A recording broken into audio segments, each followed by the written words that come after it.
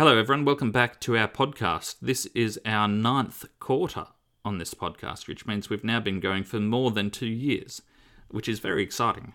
And for those of you that have hung around, then great, wonderful. We're glad that we've been able to share some useful ideas. Those of you who have recently listening to the podcast, there's lots of previous episodes. And in point of fact, this particular quarter topic on Genesis is one that we've discussed a fair bit in previous episodes. We've dived into the book of Genesis as to find stories that illustrate points we've been making all across the last 2 years.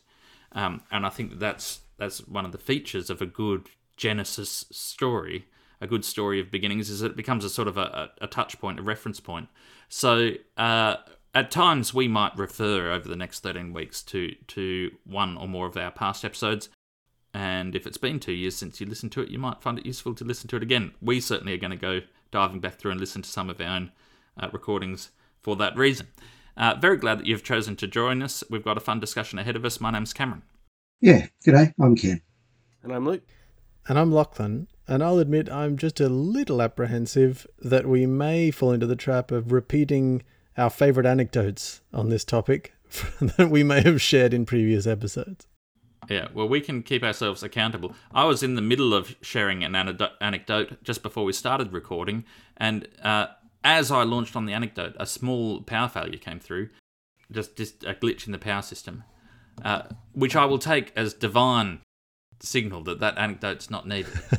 And for which reason, the notes I had on my screen are not there. I'm sorry if people have heard noise of me frantically typing and moving my mouse, because I've just realised that the things I had set up are not there anymore. So I'm loading them up again. They caught us on Genesis. Now, Genesis has the possibility to raise some contentious topics. And we were thinking that we don't feed on conflict, and there's no reason to hunt down conflict preferentially, nor do we feel inclined to avoid it. So we're going to record this and see how it goes. I had a problem with the first two sentences of the lesson. One of them is silly and pedantic, and one of them I think is serious. So the first two sentences are these. The book of Genesis, and hence the whole Bible, begins with God's act of creation. This fact is very important because it means that our creation marks the beginning of human and biblical history.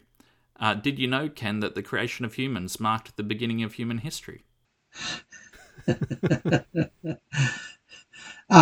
Well, I hadn't thought about it, but I can see the logical truth of it. I do not disagree with it. Saying it marks the beginning of biblical history, biblical history is a really quaint idea. Why? When we get to the story of the Exodus, it doesn't name the Pharaoh who's involved.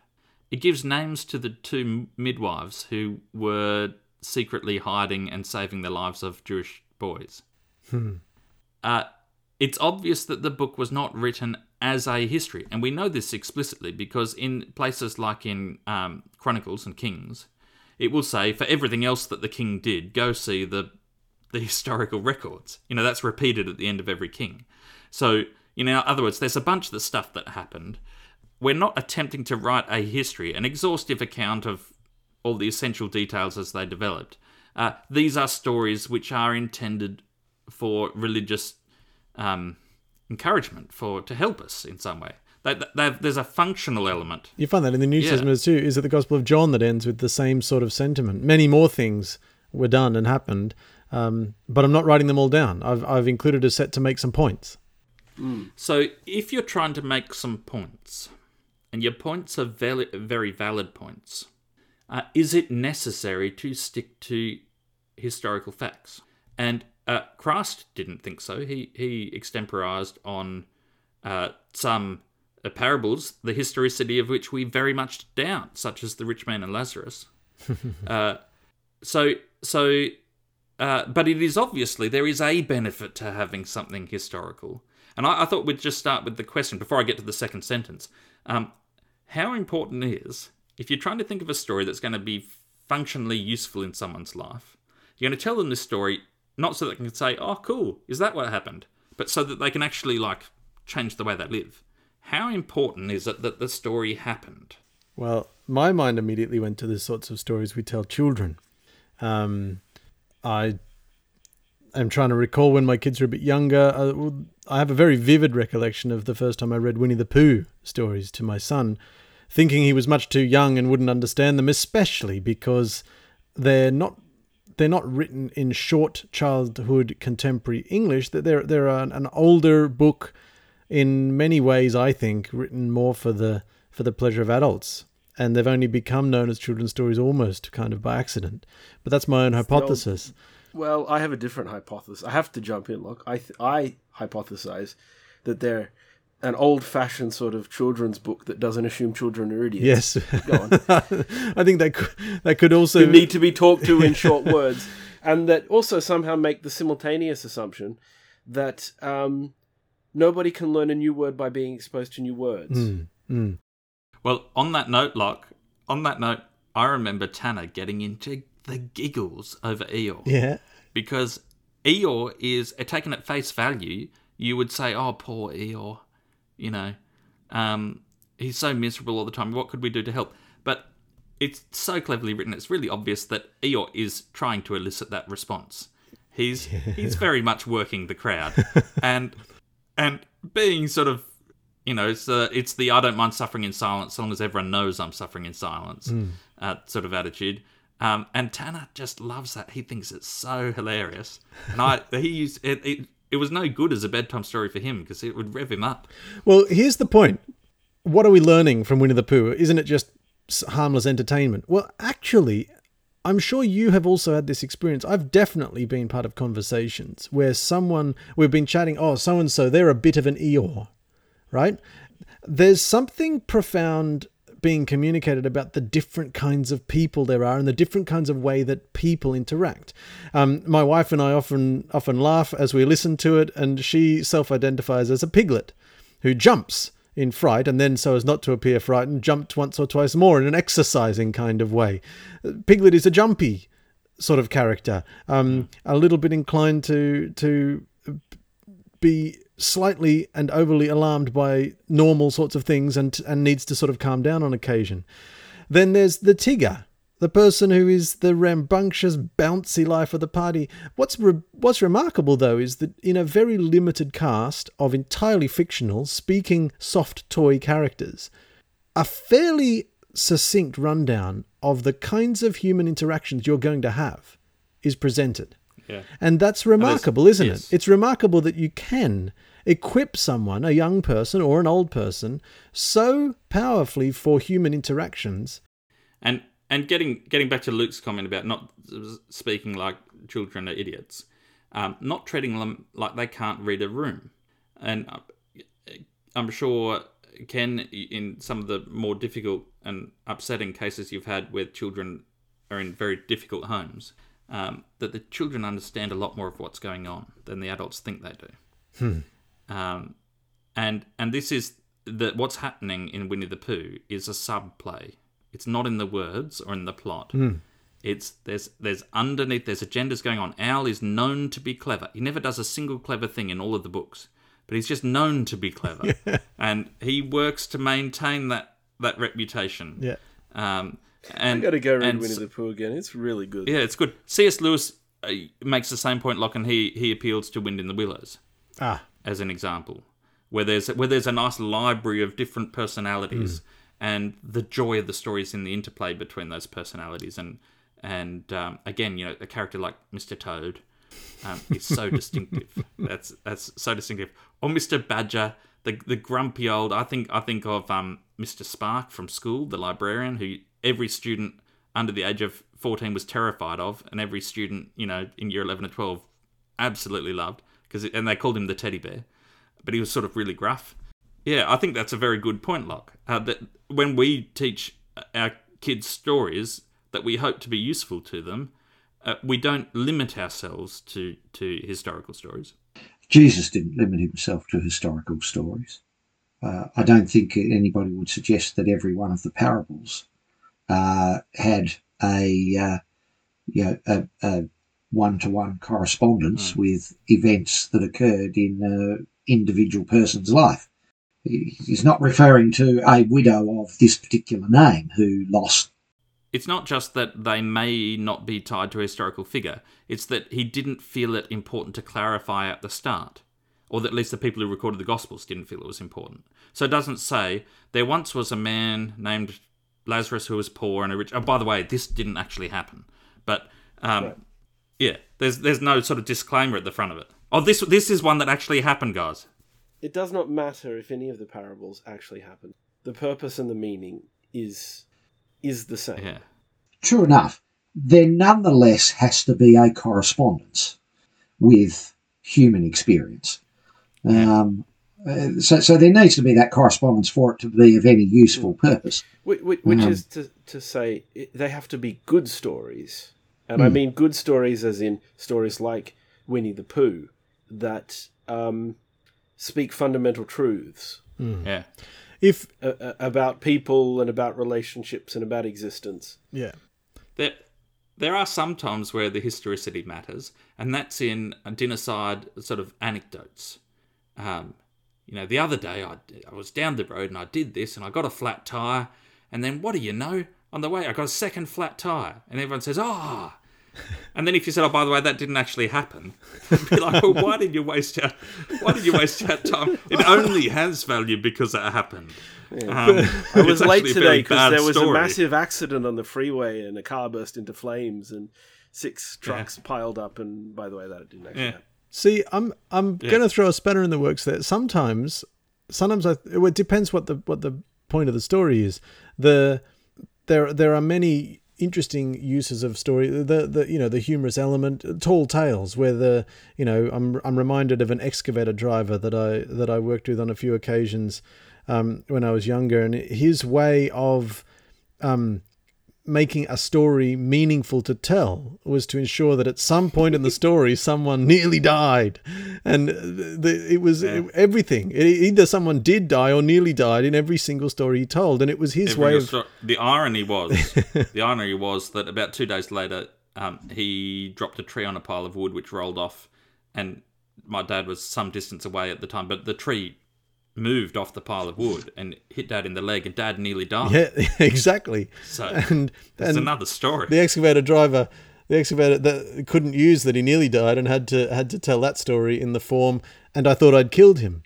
So the point I'm making is, I wonder how much of the things we think of as history are actually they're primarily valuable in our mind because of the story. So you think about the history of the kings of England. So much of us have the history of the kings of England informed and fleshed out in its significance because William Shakespeare wrote plays about them. In other words, by telling them as stories, the history gained meaning. And conversely, even when there's no stories present, and it's entirely what we describe or think of as factual history, we create stories out of it. So I think World War II is probably rife with this.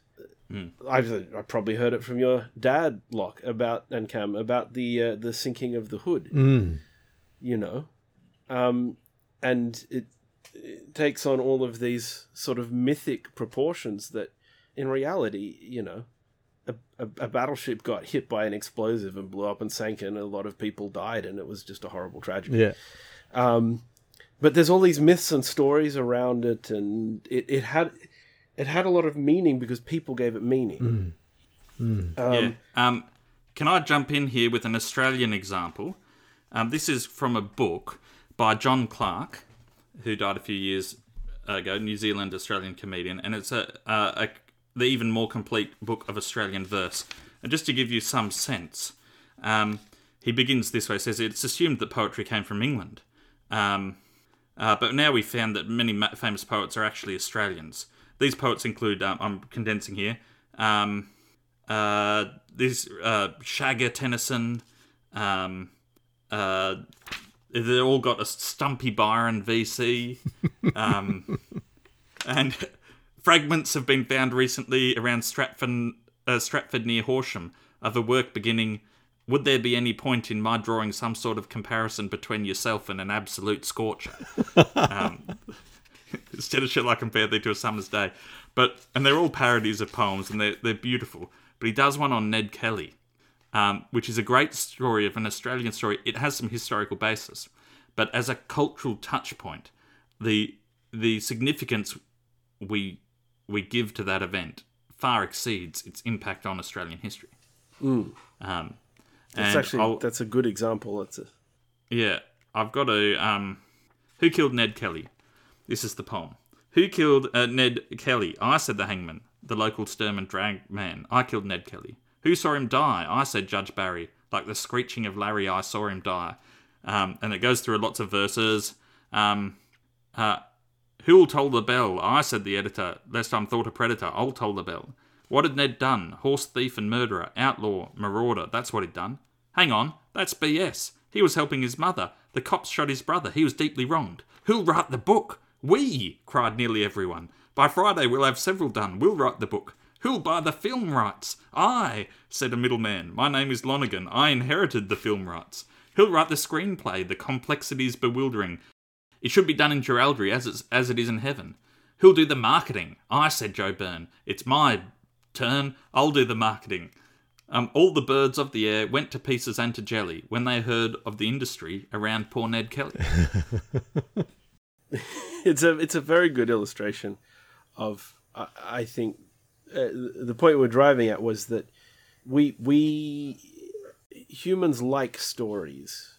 They speak to us in ways that facts and figures don't. And when we don't have stories, we tend to make them up to help us explain, to help us understand things. Can I share two responses to the discussion about whether we need historicity in order for meaning?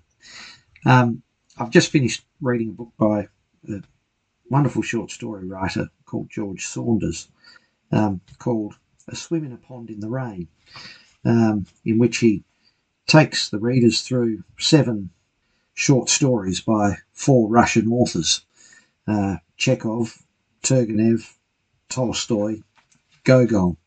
And he talks about the role of fiction, at least as seen by the Russian authors, living in a different time, perhaps where things were assumed that are different to the world that we assume, or the assumptions that are made in the world that we live in. But one of the things he said was this: those authors seem to regard fiction not as something decorative, but as a vital, moral, ethical tool. They changed you when you read them, made the world seem to be telling a different, more interesting story, a story in which you might play a meaningful part and in which you had responsibilities. They asked the big questions. How are we supposed to be living down here? What were we put here to accomplish? What should we value? What is truth anyway? And how might we recognise it? How can we feel any peace when some people have everything and others have nothing? How are we supposed to live with joy in a world that seems to want us to love other people, but then roughly separates us from them in the end, no matter what? And he said that reading fiction makes us more expansive, generous people and makes our lives more interesting. The part of the mind that reads a story is also the part that reads the world. It can deceive us, but it can also be trained to accuracy. It can fall into disuse and make us more susceptible to lazy, violent, materialistic forces, but it can also be urged back to life, transforming us into more active, curious, alert readers of reality. Oh, that was those observations were very keen observations of the usefulness, if indeed it must have some, of fiction. And I think that it's those sort of observations that led Jesus to tell stories as he told them, without the necessity of historical accuracy. And indeed, the need for historical accuracy has been something that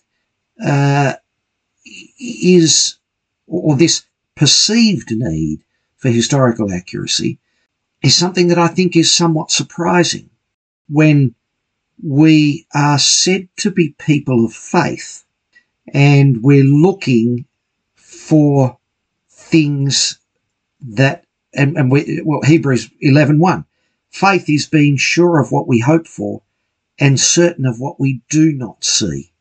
Now, that's not to say that we ought not have our faith grounded in material reality and in historical accuracy. But the truth that we are looking for is a truth that extends far beyond that to things that are not seen.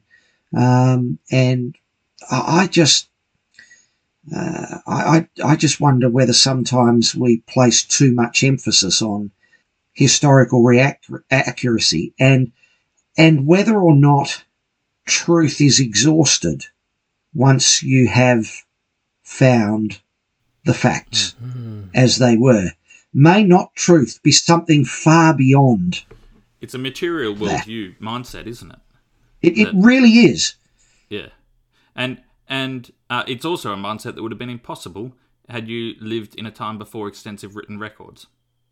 So one thing that Daniel Reno said in The Bible as Lit subject I did at Avondale, which was a wonderful formative experience for me, he said it's not as if writers in ancient cultures thought that their myths were fictional or thought that their myths had actually happened.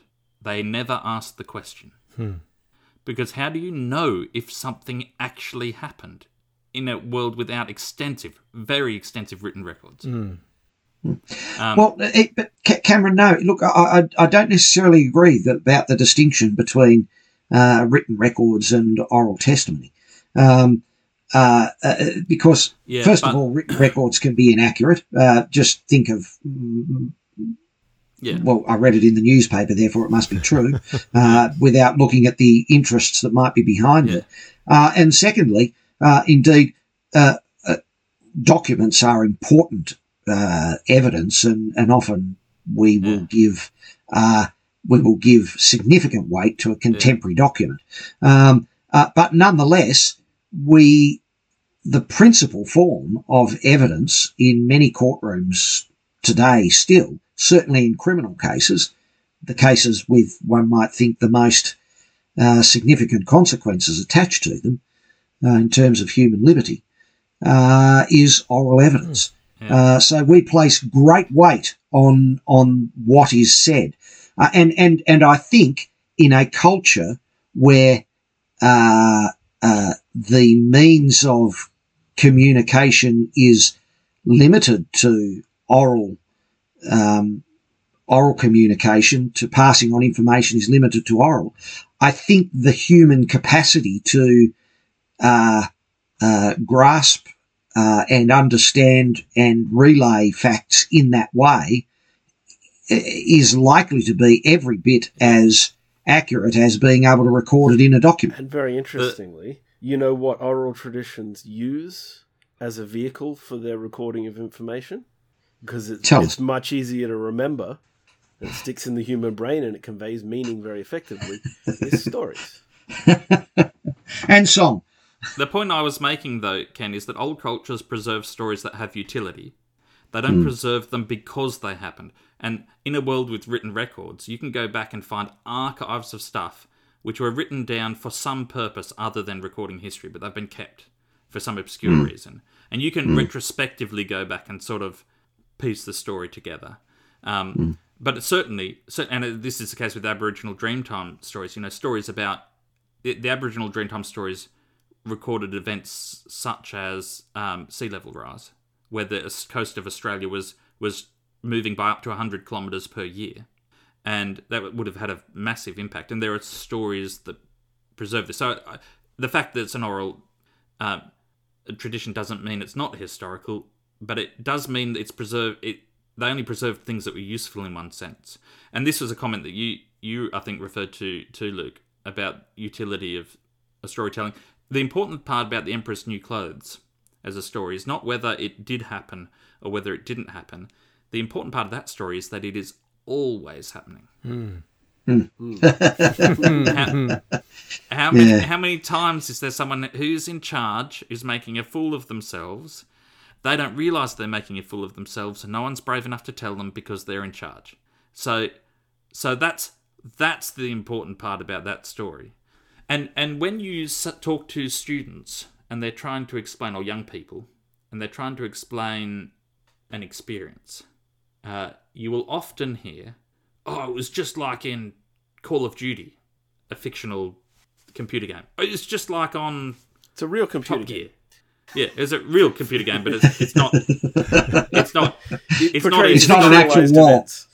It's not. Yeah, it's fictionalized. The storyline involved is fictionalized. Or it was just like in Lord of the Rings, or that was just like this. Or and for older people, perhaps it's stories. I was trying to think of an example of a time where I consciously sort of referred to a story to help. It's hard to think of one. I mean, but this is one of the values of stories, is that they're useful in a subtle way. And I don't want to feel like at this point that we're taking a dig at history, because there genuinely are some stories that I think are important because they happened. So, or at least happened to some extent. So, for instance, and this is a feature of American politics more than Australian politics, American politicians always refer to the formation of the states, and their constitution it's not just a legal document. There's a story about it. And there's a story about them kicking out the British and deciding to have a country based on principles, not on ethnic groups. And, the story might not hold water in the fine details because early Americans were just as racist as other people in lots of different ways, and they recruited large numbers of Irish and Asians to build the railways under appalling conditions and all the rest of it. But by and large, compared with the formation of other countries, it's true. The American story is a bit of an anomaly. There is truth, and there is some historical truth to the story, and that becomes a real touchstone. So, for the American people. So, I'm not saying that histories are less useful, or that the only useful stories are fictional ones. What I'm calling into question is that the historicity, if you're trying to decide how to live your life, and you are choosing a set of stories, or locking into a set of stories to form your worldview, I'm questioning about whether or not the historicity is the first question you'd ask, because I haven't even got up to the second sentence yet in the lesson. We're not doing well. Well, Cam, just to answer your question, for my own part, entirely independent of anything else, as much as I can make it my own view. Of course, our views are always informed by inputs that we've received. I have never once needed to know the historicity of anything very much in particular. But particularly when it comes to faith. It simply does not matter. It does not change anything about what I believe or what I should do in my life or what I know of the character of God. It just doesn't matter. Yeah, so if God has, and through the life of the church, I'm comfortable saying that God's endorsed the set of stories contained in the Bible as many people have found them useful just at an empirical level. Let's say we're happy to at least lock that in. If God's endorsed a story that says, hey, a life where you cheat and steal is not a good life, and you say, I'm going to take that story seriously, I'm going to really study it, and I'm going to care about it, I'm going to live my life by those principles. Whether the particular characters in the story, the historical part isn't the most important part. I think you're right, Luke. In the functional sense, like what I mean is when you're in the moral dilemma and you say, how shall I act now? And you think of the story, if you've decided to take the story seriously, it's just as useful to you whether or not you think it's happened. I have thought of one story though, Luke. One of the things that I have been thinking more about is what do I want my legacy to be? And one of the most formative stories on this note is Leaf by Niggle, which you introduced us to, and which has such an interesting perspective. Everyone needs to go read Leaf by Niggle. Pause the podcast right now. Go and read it. It's not very long. Come back. There's an excellent reading of it on Audible. You can go and get an audio book, and it lasts for about 45 minutes. It's a great story. Welcome back. Yeah, welcome back, everyone. Luke, I preached that. I did a sermon where I did nothing except read that story. I just read the story, and at the end of the story, we said prayer, and it was recorded. And I've had one of the ladies in the church has told me she's got that recording. She listens to it frequently. She finds it just a real touch point, something that she goes back to often. And I think that illustrates the point we're trying to say. I have in front of me something I'll be very disappointed if I don't get to talk about. So if you can humour me, I've got some C.S. Lewis. No C.S. Lewis on this podcast, Ken. Strictly forbidden. I think Luke C.S. Lewis was a real person who actually existed. And based on that fact, it's the historicity of that fact. I personally have no evidence that is definitely true. Well, I nonetheless accept it on authority. I'll accept it on authority. Okay, this is the charge. Someone's written an essay that he's responding to, and the essay I'm reading from is called Myth Became Fact. It's Lewis's response. This other guy said, hey, religion has some great moral teachings, but it's got all these supernatural and mythical elements in there, which I don't think sound reasonable to a modern rational person. Why can't you religious people just ditch the mysticism and keep the moral teachings, and you'll be better off for it? I mean, move with the times. And Lewis says, well, we all know where the times move, don't we? And he gives a long list of people who have been critical of the essential Christian story. A long list of movements that had their day and died out. And he said, the story, the myth that you're criticising has outlasted any of its critics and outlasted its supporters. So you're on shaky ground to start with. And then he says, but what happens if the story element, and perhaps even what this other person was talking about, the mythical element, is the important part? He quotes Jane Austen and Pride and Prejudice. Would not conversation be more rational than dancing, says one of the characters, Miss Bingley. And Mr. Bingley replies, it would be much more rational, but much less like a ball, because they're at a dance. And one of them is saying, well, let's do less dancing and have more conversation. Well, yes, you could. But it's less like the thing you're trying to do. So what is the thing you're trying to do when you tell a story? And this is such a succinct summary. And I'm going to read this section. Human intellect is incurably abstract. The only realities we experience are concrete. This pain, this pleasure, this dog, this man. While we are loving the man, bearing the pain, enjoying the pleasure, we are not intellectually apprehending pleasure with a capital P, pain, or personality as abstract ideas. When we begin to do so, on the other hand, the concrete realities sink to the level of mere examples. We are no longer dealing with them, but with what they exemplify. This is our dilemma. Either to taste and not to know, or to know and not to taste. Or more strictly, to lack one kind of knowledge because we are in an experience, or to lack another kind because we are outside the experience. As thinkers, we're cut off from what we think about. As tasting, touching, willing, loving, hating, we do not clearly understand. The more lucidly we think, the more we're cut off. The more deeply we enter into reality, the less we can think. You cannot study pleasure in the moment of the nuptial embrace, nor repentance while repenting, nor analyse the nature of humour while roaring with laughter. But when else do you really know these things? If only my toothache would stop, I could write another chapter about pain. But once it stops, what do I know about pain? Of this tragic dilemma, myth is a partial solution. And we use the term myth to mean a story which didn't happen. That's not the sense in which Lewis uses it. A myth is a story that you tell for the insight it brings. It may or may not happen. Yes, it may or may not have happened. It may have happened in part. It may have happened in full. It may not have happened at all. Again, it may be something that happens all the time. It may be happening all the time, and you're just telling an exemplar of it. So it may be something that must never, under any circumstances, be allowed to happen. Sorry, I'll let you continue. Yeah. In the enjoyment of a great myth, we come nearest to experiencing as a concrete what we can otherwise only understand as an abstraction. At this moment, for example, I'm trying to understand something very abstract indeed. This idea that the fading, vanishing, tasted reality disappears as we try to grasp it. When you try to think about love, you're not in the moment of being in love, and when you're in love, you're not thinking about it. There's that sort of conflict. This is a very difficult idea to understand. Probably I've made bad weather of explaining it. But if I remind you instead of Orpheus and Eurydice. Now, this is a Greek legend. Eurydice and Orpheus in love. Eurydice dies and goes to the underworld. Orpheus, who was the one who made such magical music, was allowed to go down and take her out of the underworld. And he had to lead her by the hand, but he couldn't look at her. And when he turned to look at her, she disappeared. And Lewis said, that's exactly what I'm trying to say.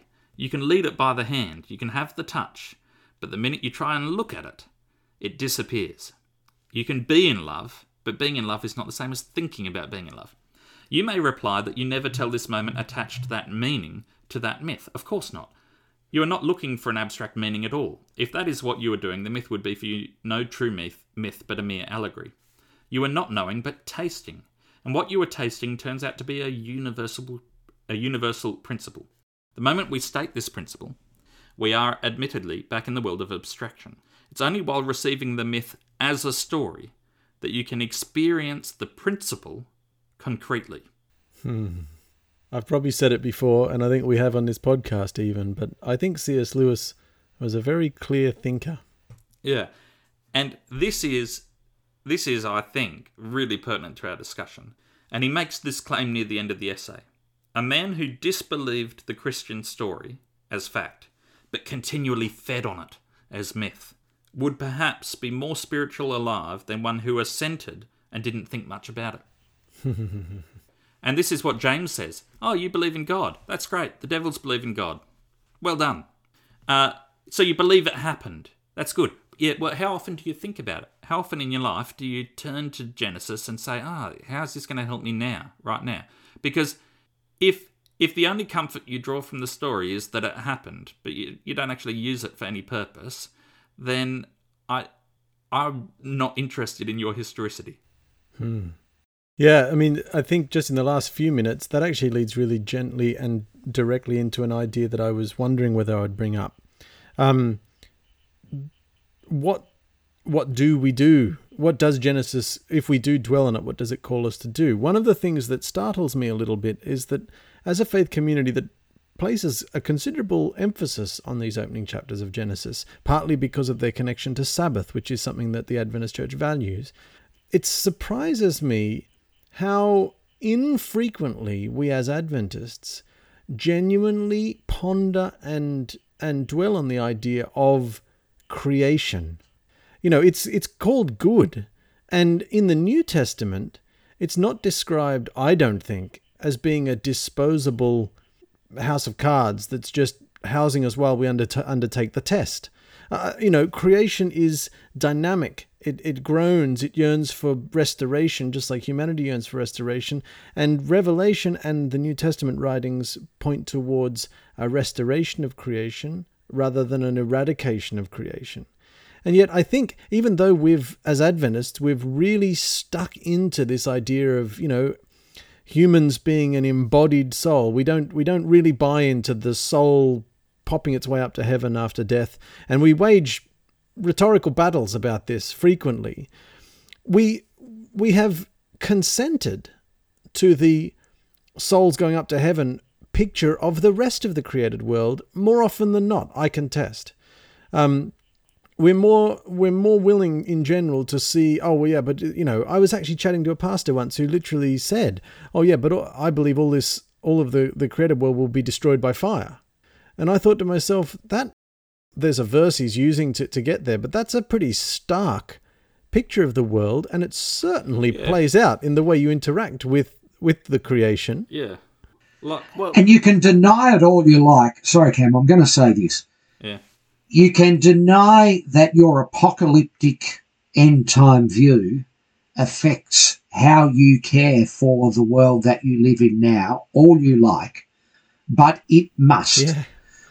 It cannot but affect your view of the importance of this world if you consider that creation was something to be taken care of and nurtured and of value that requires that of you, or it is something that is unworthy, disposable, and to be destroyed once the real thing comes along. It cannot but affect the way that you deal with this world, and you can't. You can pretend all you like otherwise, but you will be deluding yourself. I have a suggestion, Ken, for anybody who finds themselves being affected in the way you described, because I think it's a useful comparison to make, and that is simply to consider that everybody that we know and love is at some point going to die. Does that mean, therefore, that it is not worth caring about them and looking after them now? You took the words out of my mouth, Luke. I started with my kids, and I thought that's the podcast listeners aren't going to like that analogy. And then I moved to my dog, and then I thought, no, they're not going to like that either. And I eventually got to my car. I was going to say that I know for certain that my car's one day going to get wrecked, so I'm going to stop servicing Yeah. it. Even just a subtle little one, for us. So to me, one of the things that the creation narrative talks about is the idea, there's a forming. The lesson even touched on it, and I think had some good comments to make. There's the forming. When Adam is formed, there's the forming from the dust and the breathing of the Spirit. And there's similar sorts of physical forming that take place in the second creation narrative in Genesis 2.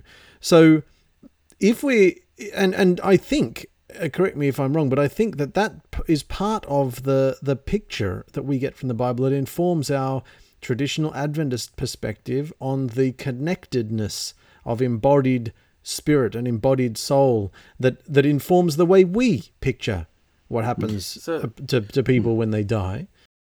But if that's so what's remarkable is the New Testament speaks of our home being the New Jerusalem, which comes to the renewed earth, and yet you will catch on any given Sabbath at any Adventist church meeting, you will catch people speaking about going to heaven day in, day out, and spending eternity in heaven. The Bible doesn't speak of us spending eternity in heaven. The Bible speaks of us spending eternity in the created world.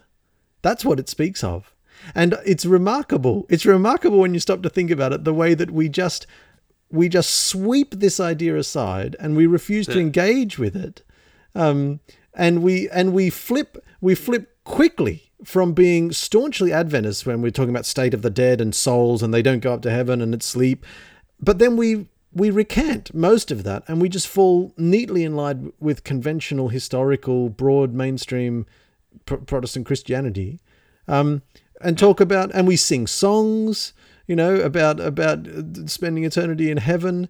This utmost emphasis on heaven as being our destination when the Bible speaks of earth as being our final destination. Yeah. You said something before, Locke, about how you find it strange that Seventh-day Adventists care about Genesis but don't read the stewardship message out of it. I don't think it's that strange if you consider that Seventh-day Adventists overwhelmingly care about Genesis because of what it says about the Sabbath. It's not the other way around. We as Seventh-day Adventists don't care about the Sabbath because of what Genesis says. We care about Genesis because of what we believe about the Sabbath. So we don't care about Genesis because of anything else in Genesis. Right. So we don't read those messages as long as we got what we want out of it, which is a trap that's in front of all of us when it comes to reading the Bible. Yeah. We have to be fair. Yeah. As soon as we got what we want out of it, we don't need to look at the other parts of it. But I would say, yeah, one second. Last thought. I would say that the message about the Sabbath and about the stewardship of creation are both present in Genesis. If I can give a couple of examples, negative first and then positive, where people read Genesis, have read Genesis, and it's been useful to them. I mean, this is the real challenge when we read the Bible, is to say, all right, well, this is meant to change the way I live. One of them was Queen Victoria, I think it was, who was giving birth and had with her a doctor and a priest, a bishop or someone, an ecclesiastical member. And the bishop was saying that she ought not be given painkillers during childbirth because it's stated in Genesis that in great pain women will give birth to children. And the doctor was suggesting that she could benefit from some painkillers. and she looked at the bishop and said, "I'm having the baby and I'll be having the painkillers," which I think is a very insightful response. Of course, the same bishop was not advocating that men should stop using tractors, because we're talking industrial revolution now, and it also says that in great pain and toil men will farm for food. So there seems to be a sort of a wishful selection there. And so it's not just because it's a good story doesn't mean you'll read the right thing out of it. That's a real warning for anyone who has it says it in the Bible, so I'll do it. There's so many ways that can backfire. A better one is this idea that humankind's made in God's image. It's significant that the Jewish religious tradition storytelling begins not with the creation of the Jewish people, but with the creation of people. And they all have God's image. All of them, even the non-Jewish people. And that's a different worldview. That fundamentally says at the basic level there isn't a them and us. And Lewis picks up on this, where Lewis says in The Weight of Glory that next to the sacrament, the bread and wine, the holiest object presented to your senses are the people around you. They are the holiest. They bear the image of God. And Christ picks up on this when he's asked a practical question. What do you say? Should we pay taxes to Caesar? And he says, well, show me a coin. And they show him a coin. He says, well, whose picture's on it? Whose image is on this coin? And they say, oh, it's Caesar's image. And Christ says, oh, well, give to Caesar what's his, and give to God what is his. Yeah. And what bears God's image? It's you. And so Jesus appeals to this paradigm when he's faced with a real practical decision. While we're talking about paradigms, I think more or less where we've been moving towards, and I'm eyeing the clock. I saw a cartoon this week about false dichotomies. And it's the cartoon depicting a conversation in which one person says, yes, no, but you can't say that because that's a false dichotomy. And the other person says, but you have to embrace false dichotomies because the only alternative is cannibalism. which is very good. That's so good. I have a proposal. You've already alluded to the time, and we do need to finish. Could I read a few verses at the end of Genesis chapter 1? We've talked about them. Let's read them out, and they form, I think, a fairly strong idea that we can leave in the minds of the listeners. Well, yes, do that, Locke. I'll just identify, I think, one false dichotomy we've fallen into a church is that stories divide between historical stories and useless stories. The thing has no meaning unless it's historical. That's a dichotomy. That like all stories can be divided into the ones that happened and the ones that we don't have to worry about, that are irrelevant, that we can dismiss. And I don't think that's true. There are other dichotomies related to creation that we've talked about in previous episodes. The dichotomy between intentional design and chaotic mechanism is not actually a dichotomy. You can be very intentional in the way something happens and still employ chaotic mechanisms. We can link to that, I think, in the description notes. But yes, like we're long overdue for closing thoughts. Can you give us something that's actionable? Well, it is. I believe that it's actionable, and I'm only going to quote from the words of Genesis. And I'd like, as you're listening to this, just ponder what you think it might be meaning if you were to dwell on it, and how you might wish to respond to it. So God created humankind in his image. In the image of God he created them. Male and female he created them. God blessed them, and God said to them, be fruitful and multiply, and fill the earth, and subdue it, and have dominion over the fish of the sea, and over the birds of the air, and over every living thing that moves upon the earth. God said, see, I have given you every plant yielding seed that is upon the face of all the earth, and every tree with seed in its fruit. You shall have them for food. And to every beast of the earth, and to every bird of the air, and to everything that creeps on the earth, everything that has the breath of life, I have given every green plant for food. And it was so. God saw that everything he had made, and indeed it was very good. That's good. Well, thank you everyone for listening to our discussion. As always, if you feel the need to bring us back to the straight and narrow, or provide an extra thought that you can chip in, or a reflection, then you can email us at sabbathschoolfromhome@gmail.com. Please feel free to share the link of this podcast, for this podcast, to anyone you think would find it useful. And please join us again next week.